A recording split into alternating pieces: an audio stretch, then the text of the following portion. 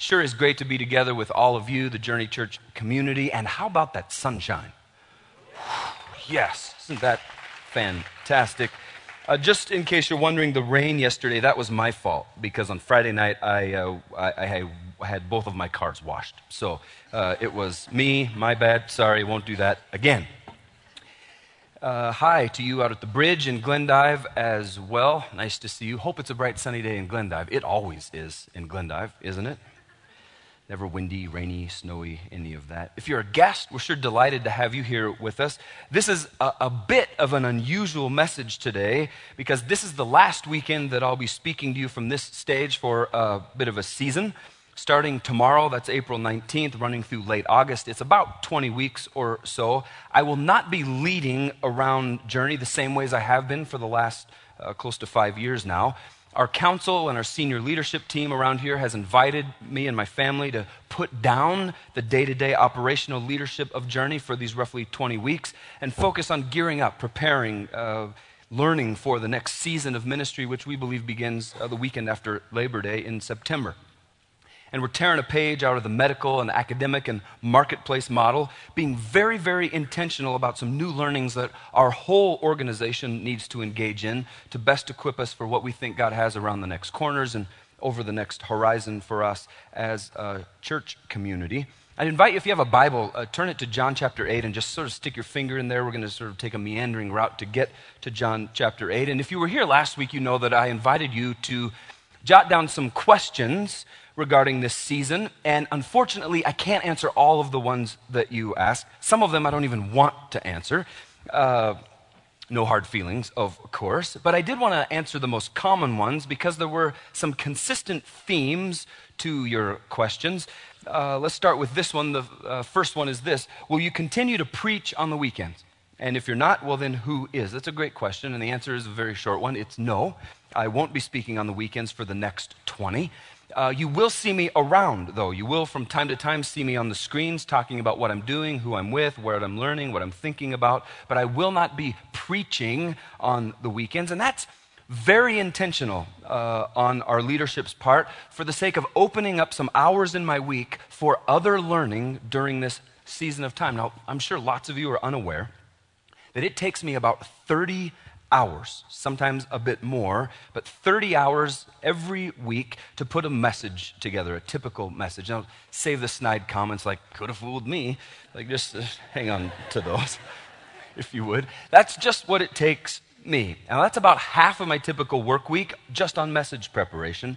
And I want you to know that those are heavy and they're intense hours for which the emotional burden extends into every other hour of my week. On a week when I'm preaching, I carry a pit in my gut. It starts on Monday morning, ends on Sunday at about 1 o'clock because of the weight and the load of communicating what I think I hear God wanting to say to us. The preaching task for me is an all-encompassing deal. It overshadows almost every other thing I do, including my role as a husband and as a dad and son and brother, pastor, leader, and on and on.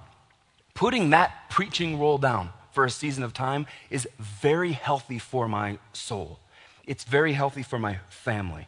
And it's also very healthy for us as an entire church community to hear from some of our other very gifted staff who are your pastors as well. I am not your only pastor. You have a whole team of pastors around here, and it is healthy for us to hear and learn and grow under their leadership as well. So the follow-up question then, all right, who's going to speak when you're not? And the answer to that is lots of people, actually. You'll have a chance to hear from our Chief Strategy Officer, Derry Long. He's on next weekend for the next 2, actually. Our Pastor of Student Ministries, Chris Townley, will be on. Bob Schwan, he's on our council, leads Campus Crusade for Christ ministry here on the MSU campus. Sam Summers, Pastor of Spiritual Formation, he's on.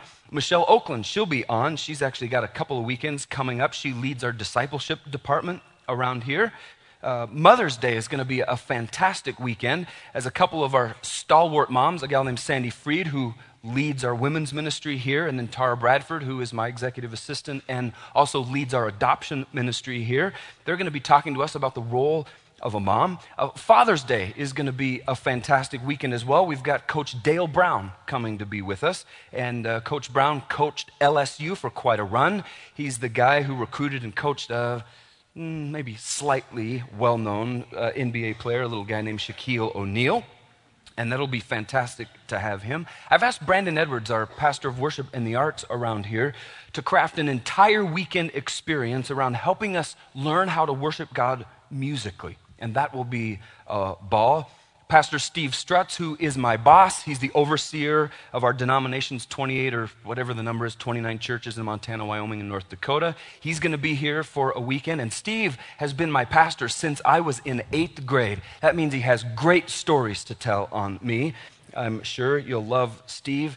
You're also going to hear from some other members of our staff team in a message entitled, "While Brian's Away, the Staff Wants to Say." And that'll be something. And I'm going to be sitting right there for that message. And so I want you to hear in all of that there's a fantastic slate of pastors and leaders who will, to a person, ensure that everything that happens in here on a weekend will thrive and prosper and challenge and invite all of us, me included, to new steps of faith in our relationship with God. Some of you want to know, next question, if I'll be around Bozeman during the season, and the answer is yes, almost the entire time I will be. I do have a bit of traveling to do in the earlier piece of the leave for the research portion of what I'm doing, visiting a few churches around the country. I'll tell you more about that in a moment. But this is home. I really like it here. I want to be here as much as I can be. And besides, Dana, my wife, will not let me leave her home alone with 7 children for very long. Right? That means that you will see me around here on weekends. And when you see me, though, on a weekend, I'll just be showing up kind of like you do, to worship and learn and be challenged and to be with the community of God, just like you do week in and week out. Now, some of you asked about the church communities. Where are you going? What church campuses are you going to hang out with? What leaders are you going to hang out with? That's a great question. And it all starts not just with what are some cool churches that I can visit, but it starts with our thinking as a team around here about what we think we need to learn to help facilitate Journey's further development. And over the past 12 months, I've been sketching out some of the things that I think we as a community of faith need to develop in. And here's some things I put down. I need to expand my own personal leadership skill set. I have much to learn in the area of leadership. I do not have this leadership deal figured out. So I need to learn and grow and be challenged. And one of the ways that does that well for me is to get around what I like to call big dog leaders. Guys who have gone out ahead, leaders who have led out ahead for longer seasons of time and just sort of sit at their feet and learn. Next one would be sharpening my preaching and preparation skills. I don't have this figured out deal either. I want to get better at the preaching, teaching, preparation deal. I also want us as a church to get better at implementing the arts into our church community. We highly value the arts, and so I want to get around some communities that are doing that very well. I think we need to improve our culture of volunteer mobilization around here. I think we need to get better in the areas of discipleship, actually helping people progress along a spiritual growth continuum. And a spiritual growth continuum is not just a 101, 201, 301, 401 class that you attend and then you graduate at the end of the 401 and go, sweet, I am a disciple now. We don't think spiritual growth actually works that way. It's much more fluid, and I want to get around some communities that are doing that well. We need to get better at creating belonging, ownership, what we call closing the back door, and assimilation around here. I want us to develop into a more generous culture. We serve and follow and love a generous God, and I want us as a community to mirror that generosity in every way. Organizational structures and dynamics for continued growth. I want to get around some communities that have traveled the road that we're on and avoid the pitfalls that they fell into because we're able to learn from them. We don't have to steer into the same stuff they did that was bad. We can learn from what they did wrong and what they have done right. And the last one is press into the multi-site and multi-campus ministry. We're doing a bit of that now with the bridge out in Glendive, and there seems to be furthering opportunity for us in this region to leverage that medium to reach more people for Jesus Christ. Livingston keeps coming onto the radar screen. Like, could we start a campus over the hill in Livingston eventually? And what might that look like? So I want to get around some places, some communities that are doing that very well. So I took that list, and that's quite a list of things we need to get better at, right? So I took that list, and then I made a list of churches that I know of who are at the top of their game in those areas. and then sort of whittled that down to the churches that I thought would be amenable to a visit. Not very many churches actually sort of throw open their doors and say, come be a fly on our wall with us. We're not very good at that as the capital C church, by the way, but I know of a few who are, and that meshed up with our list, and so here's what that looks like. I'll spend a week out in Chicago at Willow Creek Community Church, pressing into those areas of development for us with some of their senior leaders and such, just learning from them. Dan and I will spend about a week in Southern California at several churches, actually, working on those same skill set. A community called Mosaic, a community called Cornerstone, and a community called Mariners. There might be another one that we add into there, but that's still in the works. Dana will also, just ahead of the Southern California trip, Dana will also be with me for a week at the New Hope Church community, which is in the most unfortunate place of Honolulu, for more of the same learning from Wayne Cordero out there. They have 25 multi-site campuses in a relatively small geographic area, and we have much to learn about that. Then there are a couple of churches in the southeastern United States, a community called Seacoast and a community called New Spring that we're working on getting into as well. And I want you to come along with us in this learning. Starting in the next couple of weeks, I'll be blogging on the Journey website about where I am, who I'm with, what I'm learning. Some of the application I see for us right here in Bozeman and the Gallatin Valley. So follow that blog. It'll be right on the Journey website. You can follow my Twitter feed, Brian Hopkins MT, if you'd like to, and then that'll feed over to the Facebook thing as well. And it's just a way for all of us together as a community to come along in that learning, and actually for us to begin to implement some of those things in our own lives before they sort of go here to the whole community. Some of you asked the question, all right, so you're going to go learn all these new things. How does that learning come back here and become part of who we are? And what I want you to hear is I'm not just traveling to these churches to rip off their programs, bring them back here and say, sweet, isn't this cool? It's not about that at all. It's about learning what people are doing well, how we can get better in some areas that we need to get better, and then metabolizing that learning and saying, okay, Lord, what does the application of that look like for us? How do we make that ours? Because we are not New Hope, and we are not Willow, and we're not even trying to be those places. We're trying to be the best expression of us right here. And so all along the way, I'll be writing about the things I'm seeing, doing, thinking about, and then I'll also be seeking to build bridges of application for us. What does God want us to be doing with this? And all that writing, hopefully it's a stack of writing, it'll come back to our management team here, which is our team of pastors, and our council, for them to digest and process and metabolize right along with me. We'll then take all of that stuff and we'll say, okay, Lord, as we pray and think and stir on, what does it look like for us to implement this stuff into our community right here? So there's that piece. Then lots and lots and lots of you ask this question. How can we be praying for you during this season of time? And that is a most privileged question for us to answer. Thank you so much for even asking it. What a joy that is. Thank you. The first one is this, that Dana and our 7 kids would feel their emotional bank accounts being filled up because of this season of special attention from me. In all honesty, Dana and our 7 kids, they pay a very heavy price because of God's call on my life. Starting a church almost 5 years ago now from nothing is an emotionally and spiritually imbalanced activity. It just is. It's required long days and short nights, financial sacrifice, and lots and lots and lots of things vying for our time and attention. And I really want my wife and I want my kids to feel, yes, there is a cost certainly to Dad's calling and what God's asked him to do and be a part of. But at the end of the day, there is benefit and there is reward as well.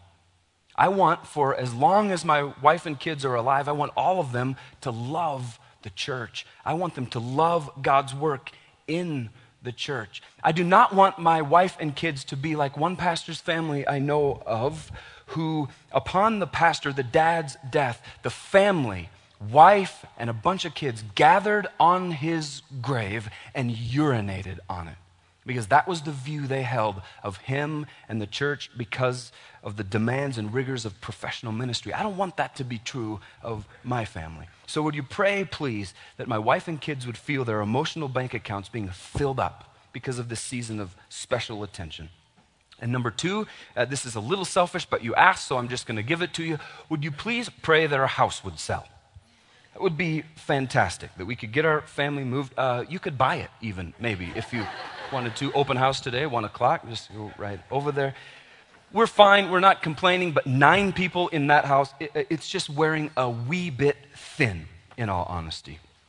So thank you for that. There's one more thing, but it's coming a little later. Hang on for that one. Some of you, and I'm really sorry that you had to even ask this question, some of you wanted, and this represents church baggage that you bring with you, and I'm sorry about church baggage. Some of you wanted to know, is this, quote, leave, and I quote, is it an underhanded way of getting rid of Brian? Right? That represents to me that some of you have been in a place where leadership and church health wasn't healthy at all. And so I'm really sorry about that, and I'll answer your question very directly. Absolutely not. Not a chance. Okay? Nothing underhanded, sneaky, no sidebar stuff going on that you don't know about. Unless I die, which I'm not planning on doing, I'm coming back in late August. Okay? There were some questions asking whether or not this was the best use of the time that you pay me for. Whether or not this was the best use of God's resources, the best use of your giving dollars. And I think that very question is rooted in a fundamental misunderstanding of what this season of time is about, really. This, I want you to get, is not just about paid time off from my job. Yes, there's absolutely some time off built into these next 20 weeks, but I also want you to know that I'm working really hard during this time for you, for us as a church. The leave starts tomorrow, yes, but I will, even this week, be very much in gear, working on turning our general fund giving around, our trajectory around.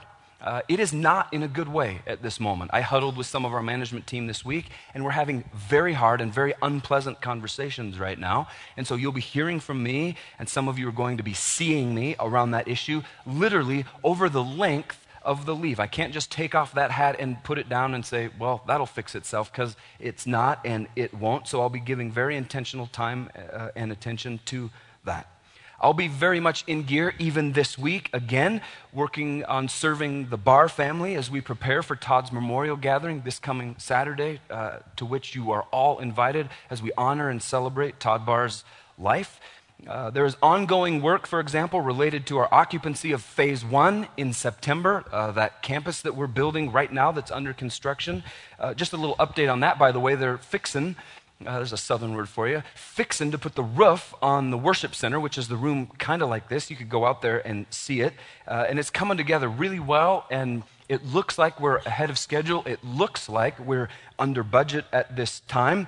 And you could also think about ways that you could serve out there on that project. There's a lot of work to do. In the next month, we'll probably have a giant sheetrock and siding day. Won't that be fun? And we'll all, as many of us as can, go out there and just put a bunch of work on sheetrocking and siding. And every time we do that, folks, that just drives the cost of that facility down, volunteer hours and such. So think about investing there and then celebrate what God's doing out there. It's really cool. You can watch the progress on the live construction cam on the website as well. I'm in gear on all of that. There's decisions to be made. What color should the carpet be? And I won't be making that decision, but I'll be in on the decision. And then this coming fall, we have a capital campaign coming. We'll have a house payment starting the weekend after Labor Day when we move into that building that we'll need to fund, as well as we'll need to continue to develop that campus, that community center, for the full benefit of the entire Gallatin Valley community. Remember, we're building this thing to give it away, basically. We're building this thing to serve the community out there, and so we'll be working on that, outlining, casting vision for what the new endeavors are that are coming on that campus. We're going to name the campus as well, and we're asking for your participation in that with us. And the management team and such will be digesting all of the naming material that you're turning in. I'll be mapping out messages and message series from September through at least January, probably beyond just that. And that doesn't include the weeks of travel, research, meetings, writing, thinking, praying, listening, processing, all the research and development that I'm working with us, for us, over the course of the long haul. So it isn't just paid time off. I want you to understand that.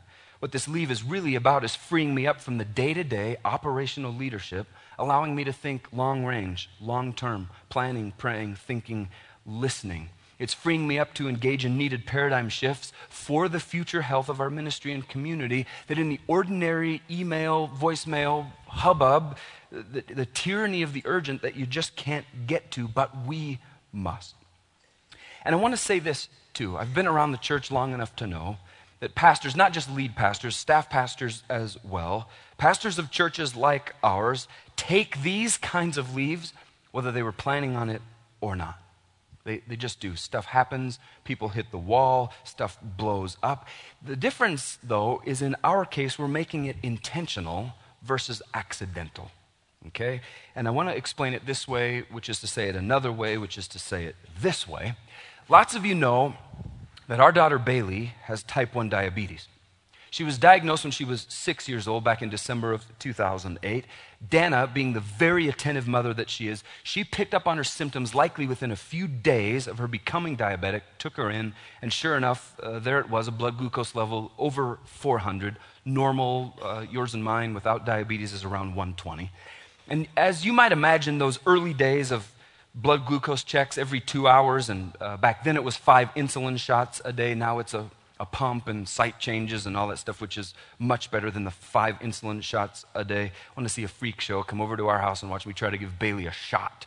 All right, good night. Learning about carb counting, basal bolus insulin dosing. Here's a wild one. Getting up a couple of times a night to check her blood glucose level. And all of that is weird and not fun, and not even to mention the fact that reality sort of sets in on you that your kid has a life-altering and life-threatening disease, right? And it is not fun at all. And so in the early days, one of the very first things that our doctor did was hook us up with several of these. I think we have 5 or 6 of them laying around different places. It is called the Glucogen Emergency Kit for Low Blood Sugar. And what you have inside of this box when you open it up is this little vial. It has the glucogen powder in it.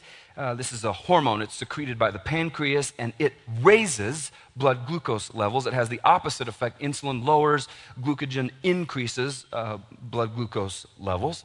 And then inside of here also you have this little syringe. It's filled with some liquid. I think it's just water. And if you need this deal, you pop the cap off here, you squirt the water into there, you shake it up real quick, you suck it out, and you're ready to go, ready to give this shot. And you're like, well, okay, why? What do you need that for? What's the application for that? It's quite simple, really. If Bailey, or any diabetic for that matter, is ever unconscious because of hypoglycemia, low blood sugar, and is not able to eat or drink anything because, well, he or she is unconscious, you pull this kit out, you mix it up, and then you jab it in her to wake her up and keep her from dying, really. And I asked our doctor when he was talking about this deal with us, I said, okay, so let's say Bailey's out one day playing somewhere, and we, lose track of time and such, and let's say her blood sugar goes low, she goes unconscious, and she falls down in some field somewhere. How long can she survive in that state? He said, that's the question I was hoping you would not ask, because frankly, we don't know the answer to that question. We have no idea how long okay, I said. So the goal then, doctor, I said, is just not to ever have to get to this place, right? And he said, that's exactly right. Please, please, please, whatever you do, do not let Bailey's diabetes get to a place where you have to use this. This is a scary deal. And so far, thank God, we've not had to do this. And so if you're not going to go here, if you're not going to do this, what do you have to do to keep from having to go there? Well, you do intense blood sugar management, right? Those of you who are diabetic, you know this. Intense blood sugar management, which is what we do with Bailey. And lots of times she's very intense. Sometimes we're trying to settle down, Bailey. It will be okay. We got you. It's intense. She checks her blood glucose level about once every 2 hours, around the clock. The late night ones, Dan or I, we set an alarm and we get up, we go into her room, we poke her finger and draw blood while she's sleeping. Lots of times I poke too hard, she tells me, and she wakes up and, Dad! Sorry. Make sure she's not high or make sure she's not too low. Yesterday morning, for example, the alarm woke me up around 3:30. I trudged up to Bailey's room, poked her finger, her blood glucose level was 67. Now, with a 67 at 6 o'clock in the morning on a school day, I just let that ride. She's going to wake up in about 45 minutes or so, and she'd be fine for that long. But it's 3:30 in the morning. I know her propensity to want to sleep in. It's Saturday morning, right? So 67 was not going to get her by until 8 o'clock in the morning. So I trudged back downstairs to the kitchen, got a little smoothie, 15 carbs in one of those, poked a straw in it, went back up, woke her up just enough so that I could shove the straw in her mouth and say, here, drink this. She's quite adept, by the way, at drinking smoothies while half asleep. Much better than I would be, I think. And with those 15 carbs, she's going to be good to go for a few hours now. But you only keep from using this by that kind of intense blood sugar management. You keep from having to use this by intensively managing day to day, hour to hour, moment by moment, your blood sugar levels. And here's the deal. I know way too many pastors who were forced into the kind of leave that I'm about to take because no one along the way was helping them do intensive spiritual, emotional leadership management on an ongoing basis. The day in, day out stuff, nobody was helping them like we have people around here helping me think about and do. And then one day, that pastor, that leader, it's not just lead pastors, it's staff pastors, anybody involved in local church work. They wake up one day and they just can't take it anymore. They just hit the wall. They just unravel. Why? Because they've neglected the day-to-day spiritual, emotional leadership management, and they pile up in a heap, and then the church has to pull out red box kind of emergency measures and administer emergency spiritual, emotional leadership management, and it wasn't planned, and it wasn't pretty, and it was costly, and it was scary for the churches, and it was costly and scary for the pastors and leaders, and it was costly and scary for their family as well. And I just want to say how incredibly grateful I am for a leadership culture that we're trying to create around here that is committed to a healthy culture regarding our spiritual health, our emotional health, and our leadership health, so that we're not ever having to pull out red box kind of emergency measures to deal with stuff that could have and should have been better managed in the day-to-day over the long haul. Thank you. Thank you very much. Research and enrichment leaves are going to become a part of our staff culture around here. They will not begin and end with me. They will extend across our entire pastoral team over the long haul because we're committed to a healthy leadership culture, a healthy spiritual culture, a healthy staff culture, emotionally, spiritually, leadership-wise. They're just going to become part of who we are, part of what we're about as a church. We think it's right. We think it's good. We think it's healthy. And then there's this, and I want to wrap up here because this is where all of this research and enrichment stuff lands for me. John 8:28. Told you we'd get to it. John 8:28. Here's what Jesus says. And here, just so you know, a little context for you, he's speaking to people who are far from God, who are doubting that he is the Son of God, who don't believe in him. And here's what he says. When you have lifted up the Son of Man, that's him, right? When you have lifted up the Son of Man on the cross, then you will understand that I am he. Meaning, I am who I've been telling you I am. And watch this. I do nothing on my own, but say only what the Father taught me. The words of Jesus Christ. I do nothing on my own, but say only what the Father taught me. Then if you've got a Bible, flip back to John chapter 5. This will be on the screens as well. Now, context for this one is Jesus is talking to religious leaders, the Jewish religious leaders, the Pharisees of the day who were always on Jesus' case, weren't they? They're mad at him because he's healing on the Sabbath. They're mad at him because he's claiming to be the Son of God. You blasphemer and such. And so he explains, again, the words of Christ, I tell you the truth, the Son can do nothing by himself. He does only what he sees the Father doing. So do you get what Jesus is saying there? He's saying, I say only what I hear my Father saying, and I do only what I see my Father doing. And it's just true that both of those things take intentional and strategic and purposeful time away from and outside of the everyday grind that is life.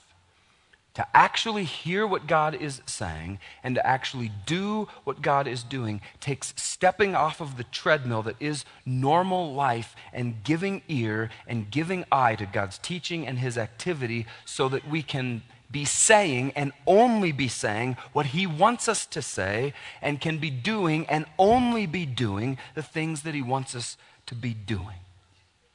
Right? Now, there were some people last weekend who wrote questions. Actually, they were criticisms with a question mark at the end. And they asked the question, is this biblical?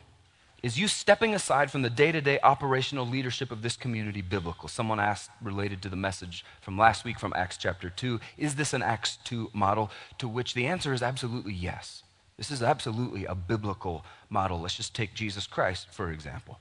He came to earth as an infant, right? He grew up and he matured, and the Bible tells us he was growing in wisdom and stature. And when he was 30 years old, it was like a switch flipped, and God says, okay, you're on, right? You're on. And by the way, son, you got 3 years, so get about it. That's all you got.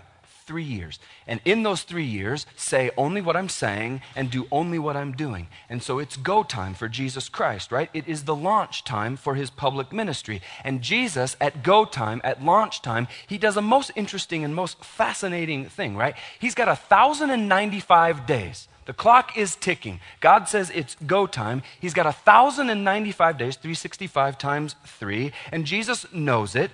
And he's got 1,095 days to do what God's doing and say what he's saying. And just as it's go time, what does he do? You know what he did? He went out to the desert. Remember Matthew chapter 4. He goes out to the desert and he spends those 40 days alone with God. Right? Yes, you're right. The devil was there too. Satan was there too. But he went out there to be alone with God. 40 days. And he's only got 1,095 days. 40, 1,095. And we scratch our head. We go, wow, why in the world did he do that? It seems like really poor stewardship, doesn't it? He's only got 1,095 days. And you're like, come on, Jesus. You've had 30 years. Right? You've been laying in the weeds for 30 years now. You've been off the radar screen for 30 years. Now it's go time.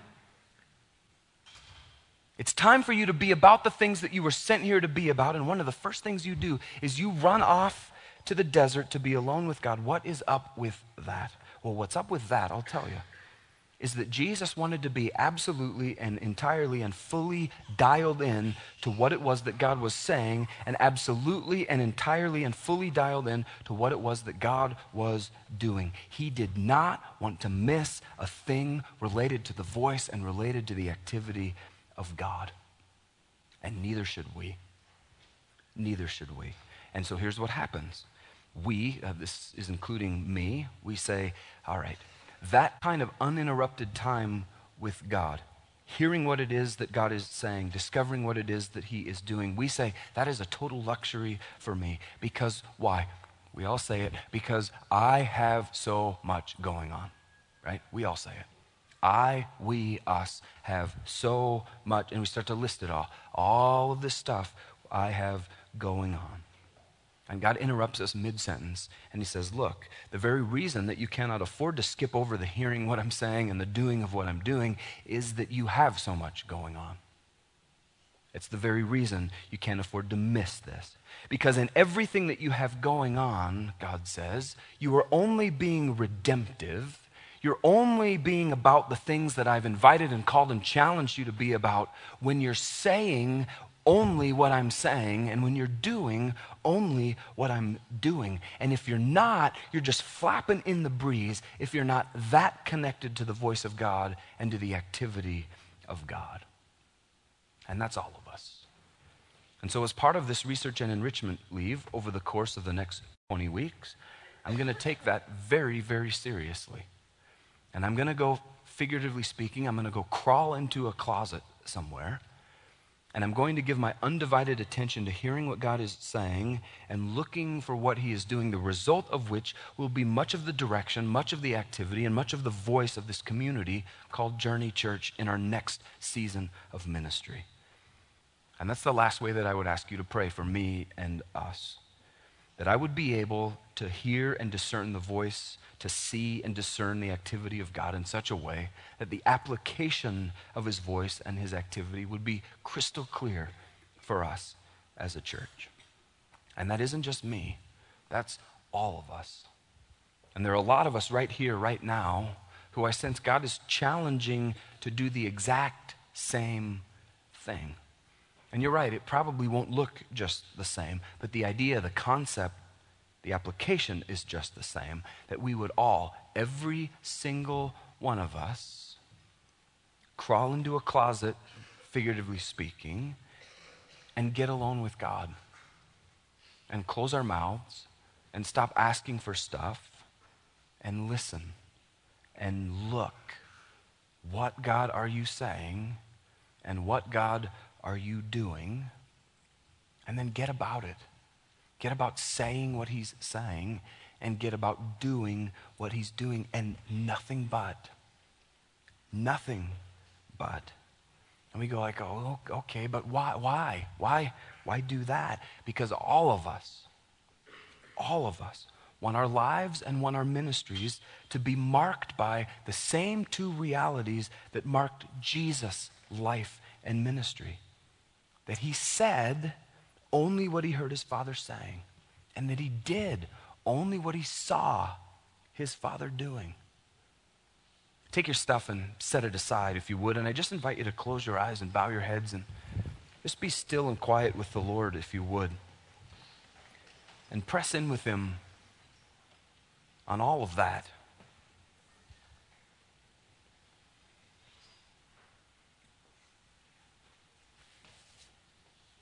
What does it look like for you to, figuratively speaking, crawl into the closet somewhere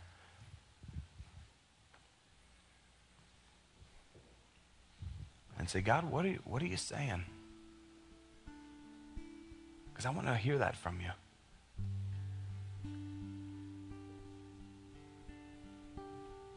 And God, what are you doing? What are you doing? Because I want to be about that with you. I don't just want to be doing my thing, my little thing, and ask you to sort of bless my little thing. I just want to do what you're doing already. I want to join you in your activity.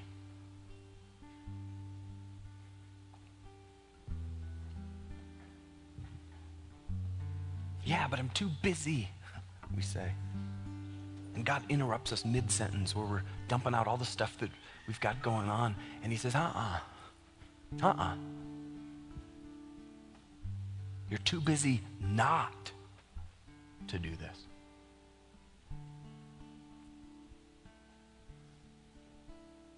God, thank you so much for the example of your Son, Jesus Christ, who, though he was God, still didn't want to miss a thing. And to think that he carved out intentional, purposeful time regularly to get alone, to hear from you, to see what you're doing. And then he came back and he got about it. He said what you said, only.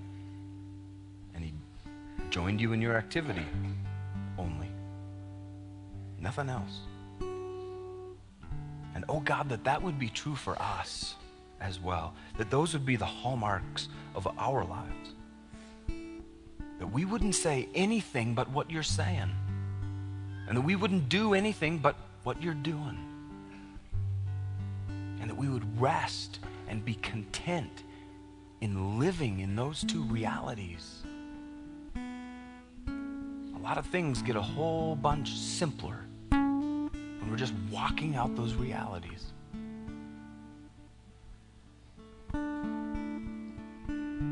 And God, the cool thing is that that's not just an end unto itself. to hear your voice and do what you're doing.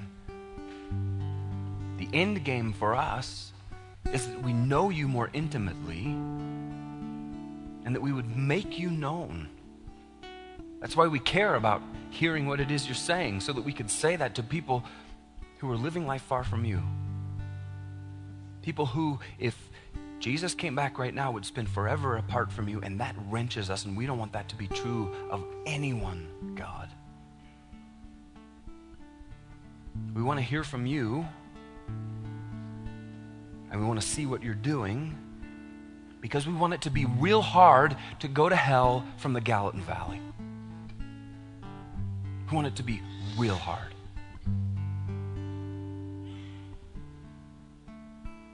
And so, God, may that be true of us, please. Compel us, drive us. Help us push the pause button on life regularly and crawl into the closet and say, God, what are you up to? And God, what are you saying? Because I don't want to be doing anything but that. I don't want to be saying anything but that. And we're going to close our time today by worshiping around music and then partaking in the sacrament of communion. And you can see we've got these communion stations set up around the room, 4 of them. The gluten-free one is back there by the Guest Central sign. And as the band is leading us, I'll just invite you, whenever you're ready, on your time, to get up and move out to one of those stations and partake. And I'd invite you to take a piece of bread, just like Jesus did when he was gathered with his closest friends and followers in that upper room, and he broke off a piece of bread, and he said, this represents my body broken for you. And then he held up a cup, just like we've got here, and he said, here's the cup. It represents my blood that's going to be shed quite gruesomely for your forgiveness, for your redemption of all of humanity. And I invite you to dip the bread, representing the body, into the cup, representing the blood, and partake of the body and blood of Jesus Christ on your time when the Lord prompts you. And just so we all get this communion deal, it isn't for anybody who doesn't follow Jesus. This is our way of expressing to God our gratitude. Thank you for what you've done. Thank you, Jesus, for everything you've done. Thank you for dying on the cross in my place. Thank you for taking my sin, my shame, my punishment, and paying the price for me. And the text also tells us not to enter into this time in an unworthy manner. And I invite you to bear that out, flesh that out, walk that out. That if you have anything outstanding with God, sin that is yet to be confessed, clean it up. Use this time. Just linger. Take as much time as you need to transact whatever business you need to do with God, and then move out and take communion on your time. We got lots of time, so feel free to linger. You don't have to rush through this. You and the Lord celebrate together.